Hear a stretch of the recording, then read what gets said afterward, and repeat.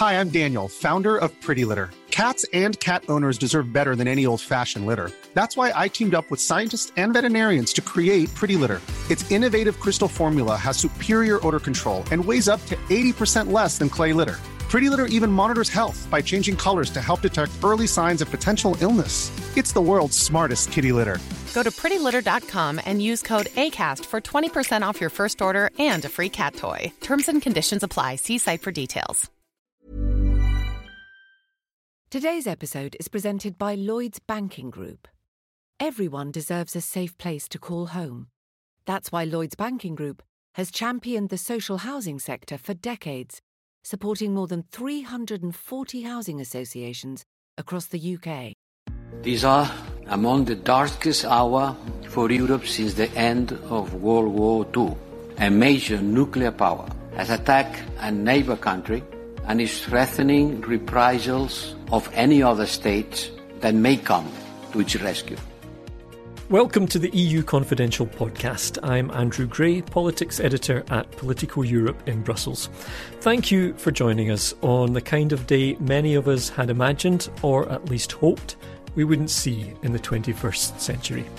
You just heard the EU's foreign policy chief, Josep Borrell, reacting to the news that early on Thursday morning, Vladimir Putin's Russia launched a massive military attack on Ukraine. This is not only the greatest violation of international law, it's a violation of the basic principles of human coexistence. It's costing many lives, with unknown consequences ahead of us. I want to say, first of all, that our thoughts are with everyone in Ukraine. I know that may not offer much comfort right now, but I do hope it offers some. Our goal over the next 30 minutes or so is to bring you up to date with the latest news, to give you the reaction from Europe and its allies, and, as best we can, to analyse and try to make some sense of all of this, as much as you can make any sense of something so senseless. Earlier on Thursday, we held a live edition of the podcast on Twitter Spaces. Joining us was Politico's David Herzenhorn, who's currently in Ukraine, so please bear with us when it comes to the quality of his audio, as he was literally on the move in what has suddenly and sadly become a war zone. And we were also joined by Matt Karnichnik, our Chief Europe correspondent in Berlin, and by Lily Bayer, our reporter in Brussels. Let's get straight to the highlights of that conversation now. I'm going to start with you, Matt, as our Chief Europe correspondent. Just give us your overall thoughts on the day. It's such an extraordinary day, even though the warnings had been there for weeks or months, or, depending on how you look at it, even years. How do you view this day? Well, I mean, it's obviously the worst fears being realized here. And I think we'll know over the next days and weeks just how extensive this invasion is going to be and what it will mean for Europe's security architecture going forward. I think at the very least, we can expect that NATO will be moving a lot of troops onto the eastern flank. And all of these agreements that the West has had in the past with Russia about not permanently stationing troops in the Baltics and Poland and other former Warsaw Pact countries are going to go out the window, I would expect. Right. I mean, as you say, this is still unfolding very rapidly. And so the long-term repercussions in some senses are not clear. Although, one thing is obviously very clear. We're not going to go back to anything like business as usual for a very long time to come. You wrote a very strong piece, which is up on our website, politico.eu, about Germany's approach to Russia over the years and how, to a large extent, that also drove the larger European approach to Russia. Your view, I think, very strongly was that obviously recent events have proved that to be a very misguided approach. Do you see much reevaluation going on in Germany already? Well, not so far. I mean, it's obviously early days, but I think what's happened today is a complete repudiation of German foreign policy towards Russia over, more than a decade, because there have been many of people outside of Germany who have been warning the Germans, saying, you don't understand how dangerous Putin is. You don't understand what he's really up to. And the Germans basically chose a different path from confrontation, which was to coddle him, to ignore the many transgressions he committed, whether it was in shutting down the Estonian internet, which was sort of the first salvo in a long line of incidents since 2007. And that was followed a year later, obviously, by the attacks on Georgia, and then, of course, Crimea and the war in eastern Ukraine. But beyond that, even if you look at what Russia has done in places like Syria and Libya and so forth, I think there's a pattern here of Europe in general and Germany in particular just downplaying all of these things and thinking that he was somebody that they could seriously negotiate with. And if you look back at the past week or so, or even, the past 2 weeks, let's say, of all of the diplomatic effort Germany has put into trying to come up with some sort of last-minute deal with Putin on the basis of the Minsk agreements, you can see in retrospect that he was just using them to play for time, waiting until he could get all of his troops into position and then attacking. So I don't think that European foreign policy looks very strong after this. And I suspect that all of this talk that we've heard recently about strategic autonomy and so forth is going to go completely out the window, because the Eastern Europeans are going to insist that NATO start stationing troops on the eastern flank, and everyone is going to turn to the United States for help again. Yeah, how do you see the transatlantic relationship in light of this crisis? It does seem like the Biden administration has made quite an effort to be in lockstep with European allies. Is this, if you like, a revival of that relationship and obviously a strengthening of NATO? Is that what we're going to see in the weeks, months and years to come? I think we'll definitely see a further strengthening of NATO. I don't know that Biden has been in lockstep with the Europeans, or that the Europeans have been in more or less in lockstep with him on this, because ultimately the Europeans are going to be relying on the U.S. Security guarantees, and Germany is going to come under enormous pressure again to spend more on its military and so forth. But these are long-term projects, and that's why I think in the immediate future there's going to be an effort to shift troops, which means mostly American troops, onto the eastern flank. And this is also going to force the United States, I think, to rethink its entire kind of strategic posture towards Europe and towards China. The U.S. was hoping that it could rely on Europe to effectively deal with Russia. It's clear now that that is not going to happen. And the role that China plays here with Russia is, part of this larger story that is going to unfold in the near future. Absolutely, yeah. Well, I'm delighted to say that we've been joined by David Herzenhorn, who's in Ukraine. David, I don't know how specific you want to be about your location, but just give us a sense of the mood there, of the atmosphere, of what you're seeing and hearing in Ukraine. Well, I'm in the south of Ukraine, I'll say, and in a city that is much quieter than usual, which is a good thing at the moment. There was an attack on a tank unit located not too far away this morning. Folks, some going about their lives, but there is now martial law officially declared. There was a state of emergency declared yesterday. I mean, people are just stunned. I mean, obviously, this was not entirely unexpected, but for many people, they say, they feel like it's a movie, or just unbelievable that this is really going on. Of course, it's a country that's been living with war, although much further away, since 2014 in Donbass. There's also a sense that Ukraine is very much on its own, recognizing that while there are sanctions and there are strong statements coming from the West, nobody is coming to fight alongside of them. There is also disinformation getting out there, and this is something that folks have been warning about from Washington and European capitals. I was just asked on the street by some young people if it's true that President Zelensky is already flying away, is already running. There have been reports that there are planes waiting for him at Borispil Airport. That doesn't seem to be true as far as anyone has told me. That's fake news, but there is this just real tension and a question of how close war will come to every one of these people. There's a Navy base where we spent time yesterday. We published a story earlier that came under immediate fire, a place that Vladimir Putin had singled out specifically as part of his complaints that NATO was using Ukraine, turning Ukraine into a staging ground for its operations. It's not far from that military base. There's a training ground that was renovated, and all the reports described how this was now up to NATO standards, even though, of course, everyone knew Ukraine would not join NATO anytime soon. And now, precisely because of this, Putin has unleashed war in Europe. Obviously, everybody's shocked.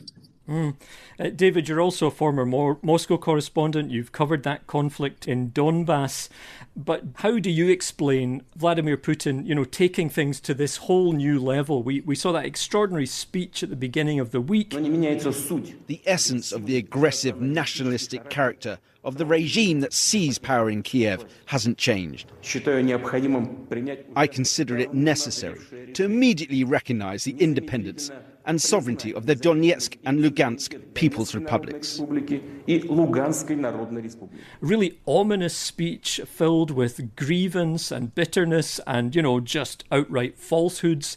It seemed a very, very dark speech, and now we've seen something unleashed on a different scale to what he's done previously, certainly in Europe. How do you account for that? I mean, it's the big question, right? But you're better qualified than most of us to have a shot at answering it. It's really hard to explain, except that these are grievances that Putin has been airing for quite a long time. When you look back at the complaints, for example, about this Navy base, it's 5 years going that various folks in Moscow have been, people close to Putin. Zhirinovsky, the far-right leader, have been complaining about, NATO's activity in the Black Sea. I mean, this is a guy who, has long complained about promises that he believes NATO is broken, about commitments that were made that were never kept, about the illegal activities as he views them in either the former Yugoslavia or Libya.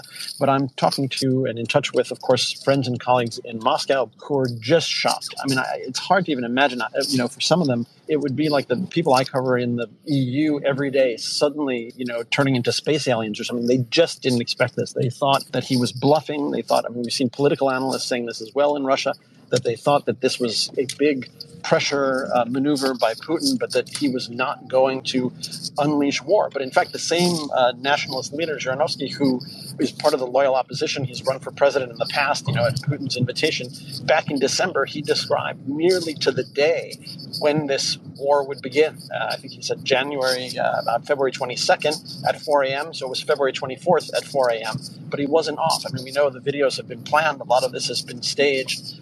So I think folks are really shell-shocked. Some of them are absolutely horrified that this is going on. They know that there are a lot of places, like the city I'm in right now, that were peaceful up until this morning. We're seeing a helicopter right overhead now. But suddenly, this is, a country fully at war, being invaded from all sides. Forces are closing in on Kiev. We're hearing reports of cities like Mariupol on the Black Sea that have already fallen, others like Sumy to the northeast that are engulfed in very, very heavy fighting. Everybody knows that the Ukrainian military is no match for the overwhelming force of the Russian Federation. And then it raises a question about, Joe Biden and other Western leaders who he said as recently as Tuesday he has no intention of fighting Russia. He says, well, no intention of fighting Russia on Ukrainian soil. But where does this stop? When somebody is willing to go this far, where does it stop, and what kind of a signal does it send when the West is willing to put up statements but is not willing to put boots on the ground? Right, and so the spotlight is now very much on the West and on Western reaction to this. We've heard some very strong rhetoric today from EU leaders, from President Emmanuel Macron, from Joe Biden, and from Boris Johnson, among others, Olaf Scholz as well. But what are they actually going to do in concrete terms? Lily, I'm going to bring you in now. Give us a sense of what they're saying they're going to do, what we might expect in the coming hours and days. There's a meeting of the European Council, that's the EU's national leaders, this evening here in Brussels. What are they saying they're going to do to respond to this aggression from Russia? So the leaders meeting this evening are expected to agree in principle to impose further restrictive measures. They're saying that these will be massive and will have severe consequences. Earlier in the day, we heard from Commission President Ursula von der Leyen.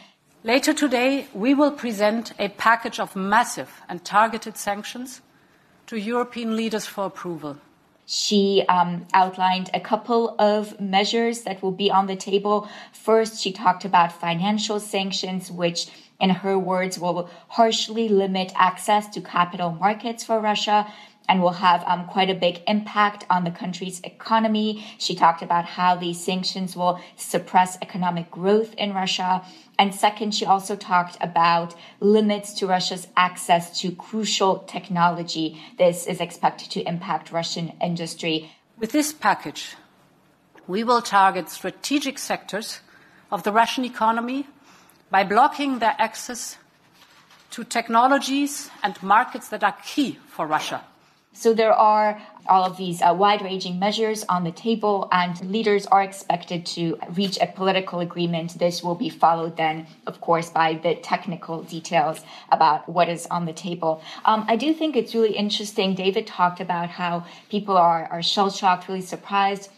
I remember talking to diplomats about this just a few days ago. And even though people in Brussels did seem quite concerned about the situation and the Russian threat, as late as early this week, I don't think anyone was quite expecting anything like this. And when I'm talking to diplomats today, even though they are saying that, they are prepared, I did get the sense that they weren't personally quite expecting anything like this.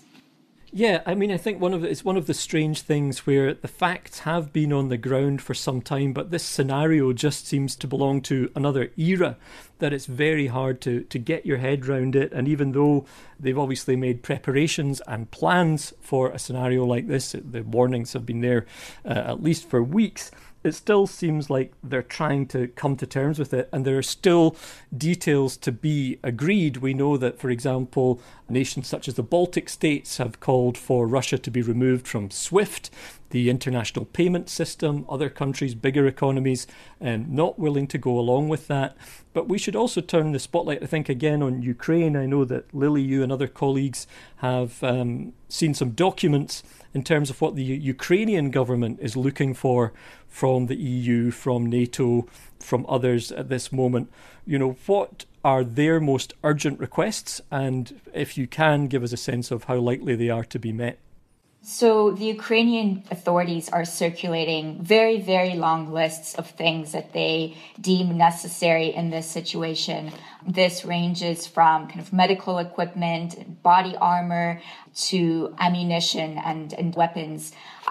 It's a bit unclear at the moment what they would get out of this list. And of course, I think everyone is aware that there are divisions within the European Union about what to provide to Ukraine, and that a lot of countries are providing assistance bilaterally. So, for example, the Baltic states, Poland, Canada, they're providing assistance to Ukraine. Others are more hesitant. We heard, for example, from Prime Minister Viktor Orban of Hungary. He posted a video today saying, condemning Russia's actions, but also saying that Hungary wants to stay out of the military conflict and will not provide military assistance. So there are some divisions there. I asked one senior diplomat earlier in the day, what they think about these lists, and got an answer that, they believe that Ukraine will continue to get support. But again, the question is, how much, what kind of support, and from who? So I think that remains to be seen. And in many ways, it's early days. Right, and the situation is moving so quickly, it does feel like if they don't get some of the things they're looking for pretty soon, there is obviously the possibility that it could be too late, and then we're moving into a different scenario, which we don't know exactly. We don't know Vladimir Putin's ultimate aim here, whether he aims to occupy the entire country or divide it, or, all of this, is still to be determined. David, do you think there is anything that anyone can do to influence Vladimir Putin at this stage? It doesn't seem that there is. There are reports, that he served yet another ultimatum to Zelensky at the recognition of Crimea, the recognition of Donbass, the province, the regions, the oblasts of Lugansk and Donetsk in their entirety. Obviously, Zelensky can't give in to that. And so there is a sense that there really is nothing that can be done. Also, when you listen to that speech that you described, Andrew, where he describes and talks about Ukraine as if it's just not a legitimate state. It's not a real country to him.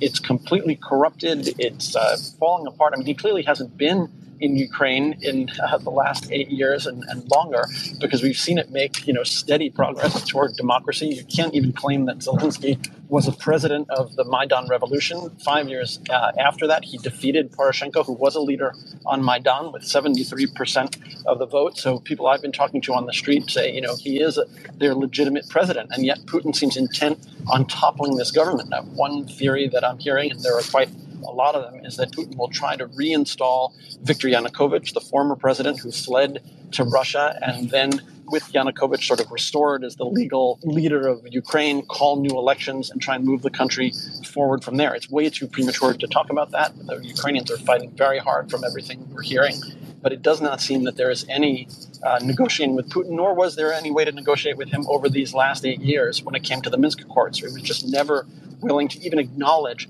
that Russia was a party to this conflict. The former Russian ambassador to NATO, Grushko, lying to my face when I asked him, how can you have an honest conversation when you don't admit that, the Russian military is active in Donbass, that you're controlling these separatist regimes? And he says, Russia has never been in Donbass, is not in Ukraine. NATO is all over Ukraine. I mean, it's a ridiculous proposition to engage in conversations like that. Right, and that seems to be also one of the problems with any kind of diplomatic engagement, because we have seen also Vladimir Putin and others just lie blatantly to interlocutors like Emmanuel Macron, to Olaf Scholz. Perhaps we shouldn't be in the least surprised, but it does make any kind of diplomatic engagement very difficult if you can't trust the other side when it comes to even basic details and basic assurances. Matt, what do you think? I mean, what is the most the Europeans can do now, or is it just all going to be too little, too late?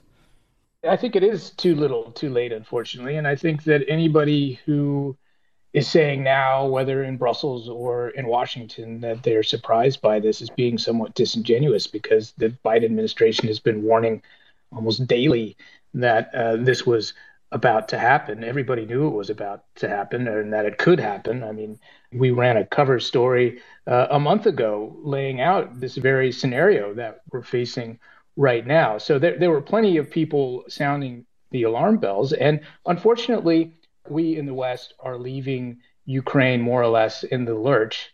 And this is a country, the only country that ever agreed to give up its nuclear weapons, under the promise that its territorial integrity would be respected. And 20 some years later, here we are in this situation, or 30 years later. So it really is a very dispiriting set of events. I mean, some people in Germany now and elsewhere in Europe are calling it a tragedy. I don't think it is a tragedy, because a tragedy suggests that there's some sort of fate involved here. And this didn't have to happen.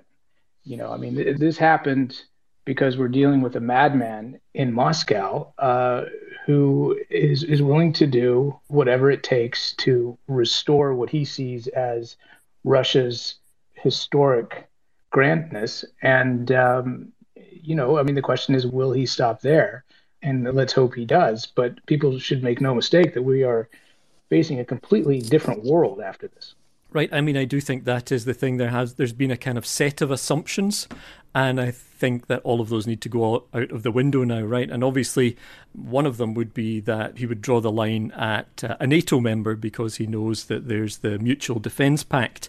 But it just feels at the moment like that we can't assume any of that anymore, right? Because this is not something, the scale of this invasion is not something that people would have imagined even a fairly short time ago, or at least some people would have. But the mainstream assumption was that something like this couldn't happen, and it has. David, I'm just going to throw back to you for some final thoughts, because you're the guy on the ground. Go ahead.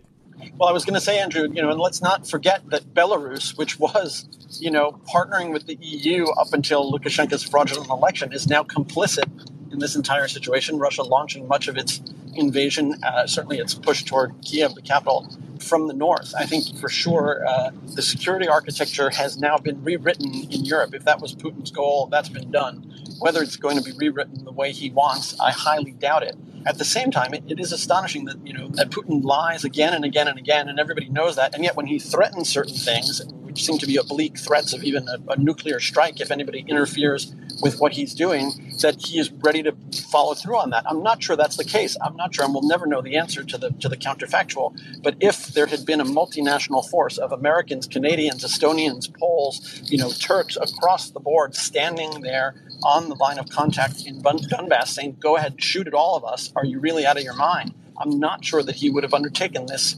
wild adventure, but the message was loud and clear, just as Matt said, that Ukraine would be left on its own, effectively acknowledging that this is Vladimir Putin's sphere of influence. And if you have spent any time in Kiev or the rest of Ukraine in these last years, it's abundantly obvious. I mean, I was on Maidan from the start until the finish. These were people who were infuriated that the president at the time had broken a promise to sign political and economic agreements with the EU. They were then infuriated even more when he directed the riot police to crack down and brutalize protesters who were peaceful. So if we think about, Putin calling Maidan a coup, that started with peaceful protesters who camped out on the streets of their capital in the freezing cold for months. This is an attempt to topple a government that's beginning with missile strikes and tanks rolling across the border and attack helicopters. I mean, who's the aggressor here? There's no real question about that. No, there isn't. And as you say also, David, I think the very sobering thought for the European Union is that, as you say, what Vladimir Putin saw as a threat, or claimed to see as a threat, was Ukraine looking to take a direction and move closer to the European Union. And now the European Union can do very little, it seems, to help a country which, in some ways very courageously tried to move in the direction of the European Union. I think we're going to wrap things up there. David, I want to thank you in particular and obviously tell you to stay safe. And we look forward to seeing more of your reporting and in due time, obviously seeing you back here safely again. Matt, thanks to you too, and to Lily. And as I was saying at the beginning of our broadcast, I want to have a particular thought for everyone in Ukraine, particularly anyone who might be listening from there. Now, as I say, I know that it's very scant comfort, but we certainly have you in our thoughts these days, and we'll see what European leaders are willing to do in support of Ukraine. Those were some highlights from our live podcast recording earlier on Thursday. Coming up after this short break, we'll hear from Politico's own Zoya Sheftalovich, who's originally from Ukraine but now based in Australia. As chance would have it, Zoya was our editor on duty when Russia's attack began overnight our time. Stay tuned for the insights and personal stories she has to share right after this. Hey, it's Paige DeSorbo from Giggly Squad. High quality fashion without the price tag. Say hello to Quince. I'm snagging high-end essentials like cozy cashmere sweaters, sleek leather jackets, fine jewelry, and so much more. With Quince being 50 to 80% less than similar brands.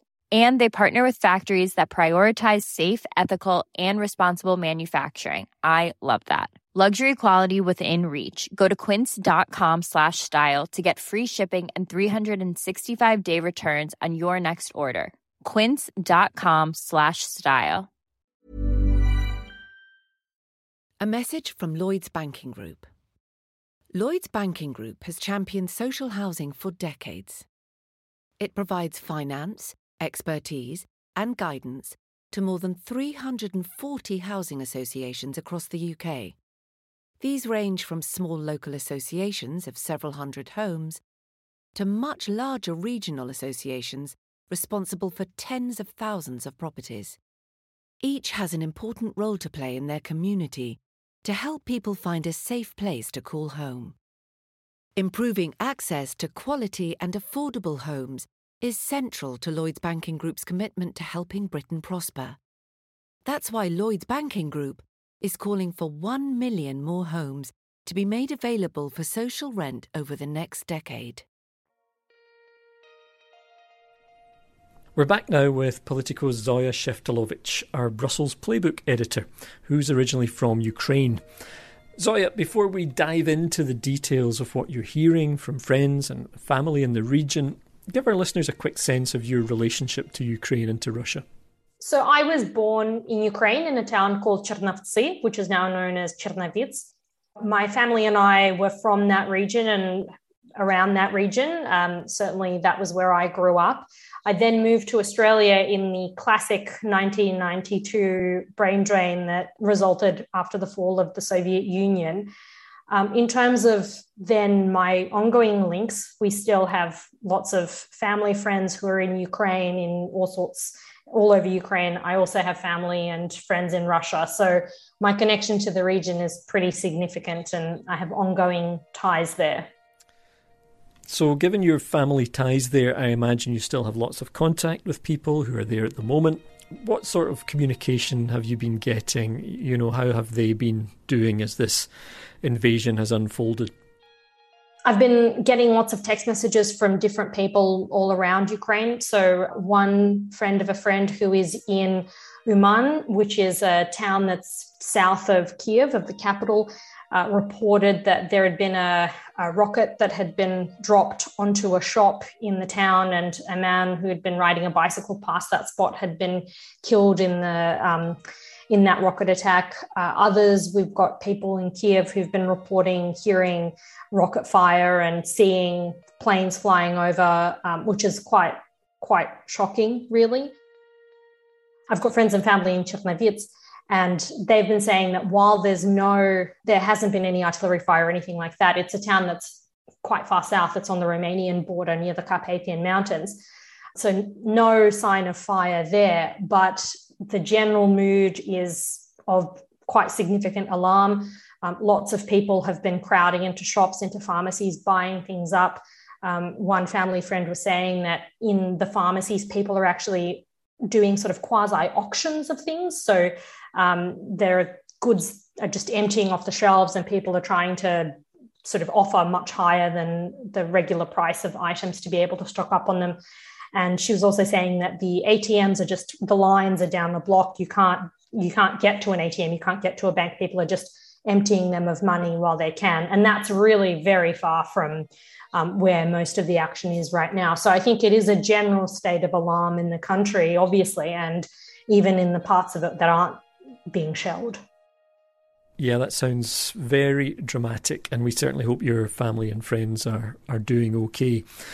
Before we let you go, I want to turn quickly to get your thoughts on Vladimir Putin's speech, basically declaring war on Ukraine, which happened just before 6 a.m. Moscow time, so overnight in Central Europe. You were our editor on deck at the moment. You're a native Russian speaker. You obviously have this very close connection to Ukraine. Tell us a bit about just how you felt when you realised what was really happening here.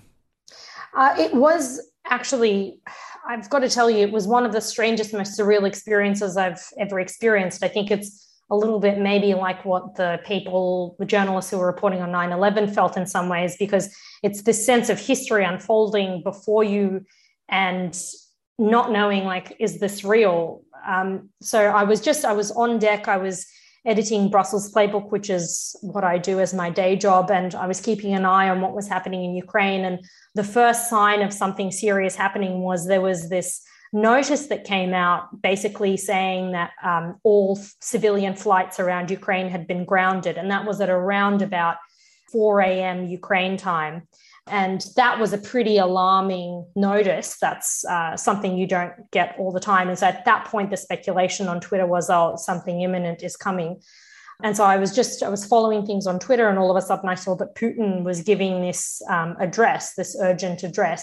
And in fact, at first, when I saw the address, I thought that it was actually his speech that he gave on Monday, because he was wearing an identical outfit to the one that he wore on Monday. And so I actually wasn't 100% sure that this was new. I thought, oh, maybe it was on Rossiya 24, which is one of the Russian channels. And I thought, oh, maybe they're replaying this speech in the early hours of this morning just to kind of get some Russian spirit up. So I didn't, at first, it didn't click to me that this was a new speech. And then I heard Putin say that he was authorizing a military operation. And I thought, oh, okay, that is definitely new. So it just sort of hit me at that time that those words were a declaration of war effectively against Ukraine, and that very shortly after that, no doubt that the shelling was going to begin. So at that point, I raised the cavalry in Brussels, and we all just sort of got to work. But it was quite surreal. I was listening to the speech. I was freehand just translating it into English as he was speaking in Russian. Russian is my native language. And so I was just sort of writing it, and it was incredible because it felt sort of almost like an out-of-body experience, writing it as I'm hearing him say these things, and then at the same time quickly looking for reactions. And the other thing to note is that this speech came just at exactly the same time as the UN Security Council was debating an urgent motion on Ukraine, which I was also following. So it was this really surreal kind of contrast where you had in the UN Security Council people sort of condemning Russia in strict words and that sort of thing. And then at the exact same moment, and by the way, the UN Security Council is chaired by Russia. 8974 заседание Совета Безопасности. So the chair of the UN Security Council is speaking in Russian and is chairing the meeting and is in Russian calling upon different people in the UN Security Council to give their words, to speak. Письмо постоянного представителя Украины при Организации Объединенных Наций. And at that very same time, you've got Vladimir Putin declaring war on Ukraine. We urge you to lay down arms immediately and go home. I will explain. All servicemen of the Ukrainian army who comply with this requirement can freely leave the area of military actions and return to their families. Whoever would try to stop us and further create threats to our country, to our people, should know that Russia's response will be immediate and lead you to such consequences that you have never faced in your history. We are ready for any outcome. It was this split screen that was quite unbelievable for me. And for a moment, I just thought, like, is this actually happening? Because it felt so surreal, those two things. And the other element of this is also that prior, just probably about an hour prior to that, or a couple of hours prior to that, Vladimir Zelensky, the Ukrainian president, had delivered this really impassioned plea for peace, a final plea, as it turned out, to speaking directly to the Russian people. Кто может этого не допустить? Who can stop the war? People. These people are among you, I am sure. Уверен, что нужно остановиться. We should stop before it's too late. Если руководство If the Russian leadership doesn't want to sit down at the negotiating table, за стол с нами, возможно, they should sit at the table with you. С вами. Хотят ли русские войны? Do Russians want war? Я очень хотел. I'd love to answer this question, but the answer depends only on you. Только от вас. And of course, the inevitability of it was that just a few hours later, in what was likely a speech that was in fact probably recorded on Monday, as we now know from the metadata, so truly an inevitability, Putin had declared war on Ukraine. Okay, Zoya, well, we'll leave it there for now. Thanks very much for your time. Thanks, Andrew. And that's all the time we have on this episode of EU Confidential. Be sure to follow the podcast so you never miss an episode. You can always send us feedback or ideas. The email address is podcast@politico.eu. I'm Andrew Gray in Brussels. Thanks this week to Anna Fota and Emma Christic for their help in making our live Twitter recording happen. And thanks also to podcast intern Noah Zan, to our executive producer Christina Gonzalez, and thanks to you for listening.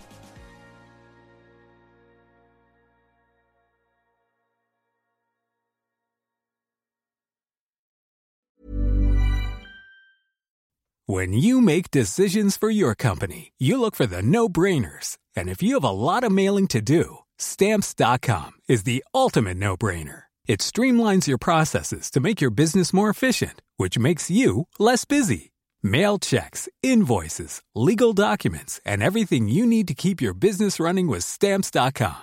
Seamlessly connect with every major marketplace and shopping cart. Schedule package pickups and see your cheapest and fastest shipping options from different carriers, with rates up to 89% off USPS and UPS rates. And with the Stamps.com mobile app, you can take care of mailing and shipping wherever you are. Make the same no-brainer decision as over 1 million other businesses with Stamps.com. Sign up with code PROGRAM for a 4-week trial, plus free postage and a free digital scale. No long-term commitments or contracts. That's Stamps.com. Code PROGRAM.